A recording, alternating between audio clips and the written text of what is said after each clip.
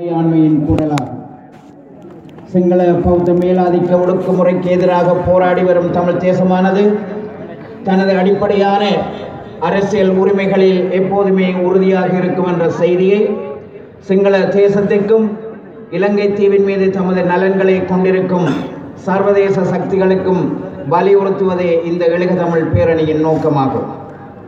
இலங்கை தீவின் வடகிழக்கு பிராந்தியம் தமிழர்களின் பூர்வீக தாயக பூமி என்பது எல்லோருக்கும் நமக்கு தெரியும். மாறி மாறி ஆட்சி அமைத்து ஸ்ரீலங்கா அரசாங்கங்கள் குறிப்பாக கிழக்கை இலக்கு வைத்து மேற்கொண்டு வரும் திட்டமிட்ட பௌத்த சிங்கள மயமாக்கலினூடாக தமிழ் மக்களின் நிலத்தையும் பொருளாதாரத்தையும் பண்பாட்டையும் மொழியையும் அழித்து வருகின்றன. எல்லாவற்றுக்கும் உச்சமாக தமிழர் தேசத்தை சிங்களமயமாக்கி அதன் அடையாளத்தையும் கூட்டு இருப்பையும் சிதைத்து வருகின்றன. இதுவே தொடர்ச்சியாக அரங்கேற்றப்பட்டு வரும் ஒரு நீண்ட வரலாற்று பின்னணியில் தமிழர் தேசம் காக்கப்பட வேண்டுமாயின் தமிழினத்தின் நிலம், மொழி, பொருளாதாரம், பண்பாடு, அதன் தனித்துவமான அடையாளம் என்பன ஒட்டுமொத்தமாக ஒரே அடியாக காக்கப்பட வேண்டும் என்பதே இந்த பேரணியின் தீர்மானமாகும். இந்த தீர்மானத்தின் அடிப்படையிலே எமது இனத்தின் சமூக பொருளாதார அரசியல் தனித்துவம் காக்கப்பட வேண்டுமாயின் கிழக்கின் தமிழர்களாகிய நாம் எம்மிலிருந்து வடக்கு பிரிக்கப்படாதவாறான சமஷ்டி முறையிலான சுயாட்சி அலகொன்று உருவாக்கப்பட வேண்டும் என்பதையும் இந்த நிலைப்பாடு எந்தவித விட்ட கொடுப்புக்கும் ஆட்பாட்பட்டது என்பதனையும் மட்டக்களப்பிலே கிழக்கு மாகாணத்திலே நடைபெறுகின்ற இந்த எழுக தமிழ் பேரணியின் ஊடாக குறிப்பாகவும் திட்டவட்டமாகவும் பிரகடனப்படுத்துகின்றோம். தமிழ் மக்களின் அரசியல் பிறப்புரிமைகள் நிறைவாகவும் அரை குறையாக இல்லாமலும் அங்கீகரிக்கப்பட வேண்டும் என்ற நிலைப்பாட்டில் இந்த பேரணி எந்த அளவுக்கு உறுதிப்பாட்டோடு இருக்கின்றதோ அதே அளவு உறுதிப்பாட்டினை தமிழ் தேசத்தின் இன்றியமையாத அங்கமாக இருக்கின்ற முஸ்லிம் மக்களின் புறப்புரிமைகள் நிலைநாட்டப்பட வேண்டும் என்ற நிலைப்பாட்டிலும் கொண்டிருப்பதோடு தமிழர் தேசத்திலே எண்ணிக்கையில் சிறுபான்மையினராக வாழுகின்ற சிங்கள மக்களின் தனிநபர் உரிமைகள் எவ்விதத்திலும் மாறுபடக்கூடாது என்ற விடத்திலும் இந்த பேரணி தெளிவாக இருக்கின்றது.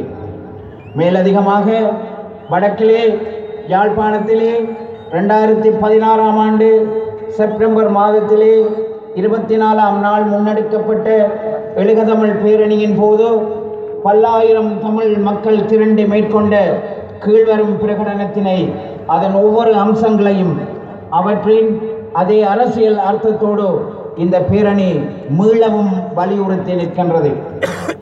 வடக்கு கிழக்கு இணைந்த தமிழர் தாயகத்தை வலிந்து பௌத்த சிங்கள மயமாக்கும் நோக்குடன் சிங்கள குடியேற்றங்களும் பௌத்த விகாரைகளும் புத்தர் சிலைகளும் இவ்வாட்சியிலும் அரசின் அனுசரணையுடனும் இராணுவத்தின் உதவியுடனும் உருவாக்கப்பட்டு வருகின்றன என்பது நம்ம எல்லோருக்கும் தெரியும். தமிழருடைய இன அடையாளத்தை அளிக்கவும் வடகிழக்கு தமிழர் தாயக பிரதேசங்களின் குடிப்பரம்பலை வலிந்து மாற்றவும் அரசு எடுத்து வரும் இவ்வாறான சகல நடவடிக்கைகளையும் உடன் நிறுத்துமாறு இம்மக்கள் பேரணி வலியுறுத்தி நிற்கின்றது. யுத்தம் நிறைவடைந்து 7 வருடங்கள் ஆகிய நிலையிலும் இராணுவம் மிக செறிவாக வடகிழக்கிலே குவிக்கப்பட்டுள்ளது. இந்த இராணுவம் தமிழர் தாயக பிரதேசங்களிலே ஆயிரக்கணக்கான ஏக்கர் காணிகளை சுவீகரிப்பு செய்வது மாத்திரமல்லாமல் தொடர்ந்தும் தமிழ் மக்களின் காணிகளை கையகப்படுத்தும் நடவடிக்கையிலும் ஈடுபட்டு வருகின்றது. மேலும் உல்லாச விடுதிகள், விவசாய பண்ணைகள், இதர வர்த்தக நடவடிக்கைகள் மேற்கொண்டு வருவதுடன் வடக்கு கிழக்கு நிர்வாகத்திலும் தொடர்ந்து தலையிட்டு வருகின்றது. வடக்கு கிழக்கு தமிழர் தாயக பிரதேசங்களில் தமிழர் தமது வாழ்வாதாரத்துக்காக தொடர்ந்தும் ஆக்கிரமிப்பு இராணுவத்தில் தங்கி எமது பொருளாதாரத்தை தாமே பொறுப்பேற்க முடியாத நிலையையும் இராணுவ மயமாக்கலினோடு தமிழ் சமூகத்தினையும் பிளவுபடுத்தி சமூக உறவு முறைகளை சிதைத்து தமிழர் கூட்டாக சனநாயக ரீதியில் அணிதிரள்வதற்கு இடையூறாகவும் இராணுவம் நிலவி வருகின்றது. பெண்கள் சிறுவர்களுக்கு எதிரான இராணுவத்தினரின் பாலியல் வன்முறை சம்பவங்களும் தமிழ் தேசத்தின் இருப்பை சிதைக்கும் வழிவகைகளே. இதனால் வடகிழக்கு தாயகத்திலிருந்து உடனடியாக இராணுவத்தை வெளியேற்றுமாறு இப்பேரணி வலியுறுத்தி நிற்கின்றது. தமிழின படுகொலைக்கான நீதி தேடலில் உலக பொறிமுறை பயனற்ற சாத்தியமற்ற ஒன்று என தமிழ் மக்கள் தொடர்ச்சியாக நிராகரித்து வருகின்றனர். ஐக்கிய நாடுகள் மனித உரிமை ஆணையாளரின் செப்டம்பர் 2015 அறிக்கை மிக தெளிவாக இலங்கையின் நீதித்துறை யுத்தத்தின் போது இழைக்கப்பட்ட குற்றங்களுக்கு நீதி வழங்க தகமையற்றது என கூறியது. இருப்பினும் ஐக்கிய நாடுகள் சபையின் அங்கத்துவ நாடுகள் இணைப்பு கலப்பு முறைமுறை ஒன்றை இலங்கைக்கு பொருத்தமானது என தமது செப்டம்பர் 15 பிரேரணை மூலம் விதைந்துரைத்துள்ளனர். அதனை ஆரம்பத்தில் ஏற்றுக்கொண்ட இலங்கை அரசாங்கம் தற்போது வெளிநாட்டு நீதிபதிகளை உள்ளடக்க முடியாது என தெளிவாக அறிவித்துவிட்டது. கலப்பு பொறிமுறையை நிராகரித்து மீள உள்ளக பொறிமுறையை மட்டுமே முன்வைக்கின்றது இந்த அரசாங்கம். அத்தோடு அதனை செய்வதற்கு ஏற்கனவே வழங்கப்பட்ட கால அவகாசத்தை மேலும் நீடித்து தருமாறு தற்போது கோரி நிற்கின்றது இந்த அரசு. இந்த பின்னணியிலே ஸ்ரீலங்கா அரசாங்கத்துக்கு எத்தகைய கால நீடிப்பும் வழங்கப்படக்கூடாது என வலியுறுத்துவதோடு தமிழ் இனப்படுகொலைக்கான சர்வதேச விசாரணையை மட்டுமே தமிழ் மக்களின் ஏகோபித்த நிலைப்பாடாக இந்த பேரணி வலியுறுத்தி நிற்கின்றது. கடந்த 35 வருடங்களுக்கு மேலாக நிலை வரும் பயங்கரவாத தடை சட்டத்தின் கீழ் ஆயிரக்கணக்கான தமிழ் இளைஞர்களும் யுவதிகளும் கைது செய்யப்பட்டுள்ளனர்.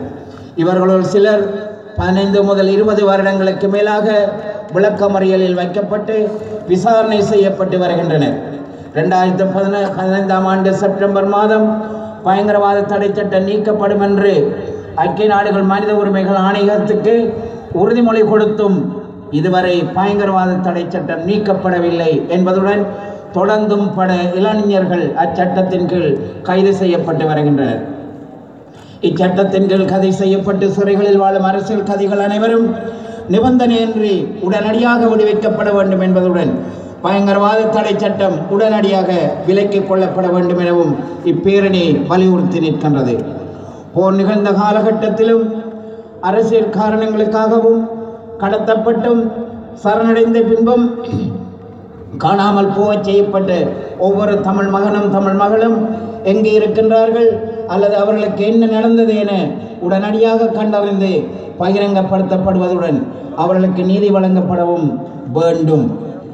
யுத்தம் நடந்த காலகட்டங்களில் கடற்படையினரின் தடை உத்தரவு காரணமாக வடக்கு கிழக்கு மீனவர்கள் தமது வாழ்வாதாரங்களை இழந்திருந்தனர். ஆனால் யுத்தம் நிறைவடைந்து 7 வருடங்கள் ஆகிய நிலையிலும் கூட வடக்கு கிழக்கு மீனவர்கள் தொடர்ச்சியான பாதிப்புக்குள்ளாக்கப்பட்டு வருகின்றனர். தென்னிலங்கை மீனவர்கள் வடகிழக்கு கடற்பரப்பினுள் அத்துமீறி நுழைவது மாத்திரமன்றி வடக்கு கிழக்கு மீனவர்களின் படகுகளை சட்டவிரோதமாக கைப்பற்றுவதாலும் நிரந்தர தங்குமிடங்களை அத்துமீறி அமைப்பதனாலும் தமிழ் மீனவர்கள் தமது சொந்த மீன்பிடி இடங்களில் இருந்தே விரட்டப்படுகின்ற சூழல் உருவாகி வருகின்றது.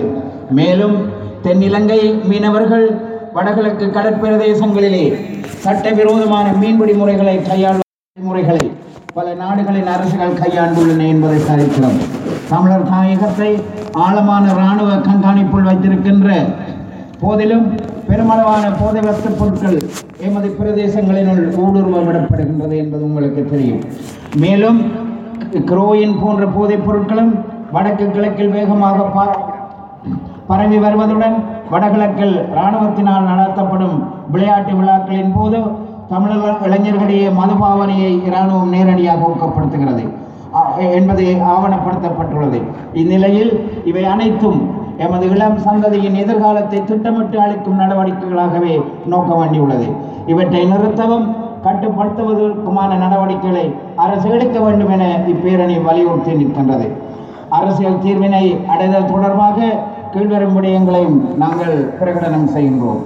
இன்னமும் தீர்வு காணப்படாத தமிழ் இன பிரச்சனையிலும் நடந்து முடிந்த போரினிலும் நேரடி மற்றும் நேரடியற்ற விளைவுகளான மேற்கூறப்பட்ட அரசியல் பாதகங்கள் எதுவும் மீண்டும் நிகழாதவாறு தமிழ் மக்கள் பேரவையினால் முன்வைக்கப்பட்ட அரசியல் தீர்வு முன்மொழிவின் அடிப்படையில் ஒரு சுயாட்சி தீர்வு காணப்பட வேண்டும் என்று இந்த பேரணி பிரகடனம் செய்கின்றது.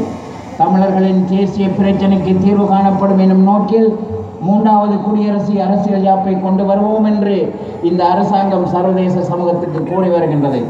ஆனால் இலங்கை அரசின் ஜனாதிபதியும் பிரதமரும் ஒற்றையாட்சிக்குள்ளேயே தீர்வு வரும் எனவும் பௌத்தத்துக்கு கொடுக்கப்பட்டுள்ள முன்னுரிமையில் மாற்றம் வராது எனவும் தொடர்ச்சியாக கூறி வருகின்றனர் என்பதை எல்லோருக்கும் தெரியும். ஒற்றையாட்சிக்குள் ஒரு குறைந்தபட்ச அதிகார பார்வை தமிழருக்கான தீர்வாக திணிக்க அரசாங்கம் முயற்சிக்கின்றது என்பதை நாம் அறிவோம். அவசரமாக ஓர் அரசியல் அமைப்பை பாராளுமன்றத்தில் நிறைவேற்றி பொதுசன வாக்கெடுப்பு ஒன்றின் மூலம் புதிய அரசியலமைப்பு ஒன்றுக்கு அங்கீகாரம் கிடைக்கப்பெற அரசாங்கம் முயற்சி எடுத்து வருகின்றதை நாம் அறிவோம். தமிழ் மக்களில் பெரும்பான்மையினரின் வாக்கு புதிய அரசியலமைப்புக்கு கிடைத்தால் அதை வைத்து தமிழ் மக்களுக்கு அரசியல் தீர்வு ஒன்றை வழங்கிவிட்டதாக அர்த்தப்படுத்துவதே அரசாங்கத்தின் நோக்கமாகும். புதிய அரசியலமைப்பு தமிழ் மக்களின் அபிலாஷைகளை அங்கீகரிக்க வேண்டும் என்பதே எமது கோரிக்கை. தமிழர்களின் புதிய அரசியலமைப்பு எப்படியாக இருக்க வேண்டும் என கருத்து கூறுவதோ கூட்டாக நிலைப்பாடு எடுப்பதோ அது தொடர்பில் சனநாயக ரீதியாக அணி திரள்வதோ அரசியலமைப்பாக்க முயற்சியை குழப்ப எடுக்கும் நடவடிக்கையாக சித்தரிப்பதை நாம் கண்டிக்கிறோம். அந்த வகையில் பின்வரும் நிலைப்பாடுகளை பேரணி எடுக்கின்றது. எனவே தற்போதைய அரசியலமைப்பின் 13ஆம் திருத்தம் எமக்கு தந்த படிப்பினையின் அடிப்படையிலும் இலங்கை அரசியலின் சிங்கள பௌத்த மேலாதிக்க அரசியல் கலாச்சாரத்துக்கு தமிழர்களின் கடந்த 68 ஆண்டுகால கூட்டனுபவத்தின் பிரகாரமும் ஒற்றை ஆட்சிக்குள் அரசியல் தீர்வு எந்த வடிவத்திலும் சாத்தியமில்லை என்பதை நாம் வலியுறுத்தி கூறுகின்றோம். தமிழ் மக்கள் பேரவையினால் தயாரிக்கப்பட்ட தீர்வு திட்டத்தின் அடிப்படையில் தேசிய இனப்பிரச்சினைக்கான நடைமுறை சாத்தியமான தீர்வு தமிழர்களை இலங்கை தீவின் வடகிழக்கில் ஒரு தேசமாக அவர்களது சுயநிர்ணய உரிமையை மதிக்கும் தன்னளவில் இறைமை கொண்ட சுயாட்சி ஒன்றை நிறுவும் அரசியலமைப்பு ஏற்பாடுகள் மூலமாகவே அடையப்படும் என கூறுகின்றோம். தமிழர்களின் சுயநிர்ணய உரிமையும் அதன் வழி தமிழ் தேசத்தின் இறைமையையும் நிறுவன ரீதியாக சமஷ்டி முறைமை ஒன்றின் மூலமாக அடைந்து கொள்ளலாம் என நாம் கூறுகின்றோம். தமிழர் தேசத்தின் தனித்துவத்தையோ தமிழ் மக்களின் சுய நிர்ணயத்தையோ அங்கீகரிக்காத உள்ளடக்கத்தில் தெளிவில்லாத அரைகுறை தீர்வு என்று ஏற்றுக்கொள்ள முடியாத என பேரணி கூறுகின்றது. புதிய அரசியலமைப்பு மிகவும் இரகசியமான முறையிலே உருவாக்கப்பட்டு வருகின்றது. புதிய அரசியலமைப்பு தொடர்பிலே நடாத்தப்பட்ட பொதுமக்கள் கலந்தாய்வு தொடர்பான அறிக்கை தமிழ் மக்களின் முன்வைப்புகளை புறந்தள்ளியே சமர்ப்பிக்கப்பட்டுள்ளது. உருவாக்கப்படுகின்ற அரசியலமைப்பு நகல் தொடர்பிலான மக்கள் வாக்கெடுப்புக்கு முன்னர் வெளிப்படையானதும் சனநாயக ரீதியுமான கலந்துரையாடல் ஒன்று மக்கள் மத்தியில் இடம்பெற போதுமான கால அவகாசம் வழங்கப்பட வேண்டும். அடக்குமுறையின் கீழ் அரசியல் தீர்வு தொடர்பிலான கலந்துரையாடலை நடாத்த முடியாது. வடக்கு கிழக்கிலே கருத்து சுதந்திரத்துடன் புதிய அரசியலமைப்பு தொடர்பிலான திறந்த விவாதம் நடைபெற பயங்கரவாத தடை சட்டம் விலக்கிக் கொள்ளப்பட வேண்டும். இராணுவ மயம் நீக்கம் செய்யப்பட வேண்டும் என நாம் கூறுகின்றோம். கடந்த கால தேர்தல்களின் போது தமிழ் மக்கள் வழங்கிய ஆணையின் அடிப்படையில் தமிழ் கைகளால் அங்கீகரிக்கப்பட்ட தேர்தல் விஞ்ஞாபனங்களின் அடிப்படையில் தமிழ் மக்கள் பேரவை ஒரு தீர்வு திட்டத்தை தயாரித்தது. அதன் அடிப்படையில் தமிழ் தேசிய இன பிரச்சினைக்கான நிரந்தர தீர்வு அடையப்பட வேண்டும் என இந்த பேரணி மீளவும் பிரகடனப்படுத்துகின்றது. வணக்கம், நன்றி. அன்பிற்கும் பெரும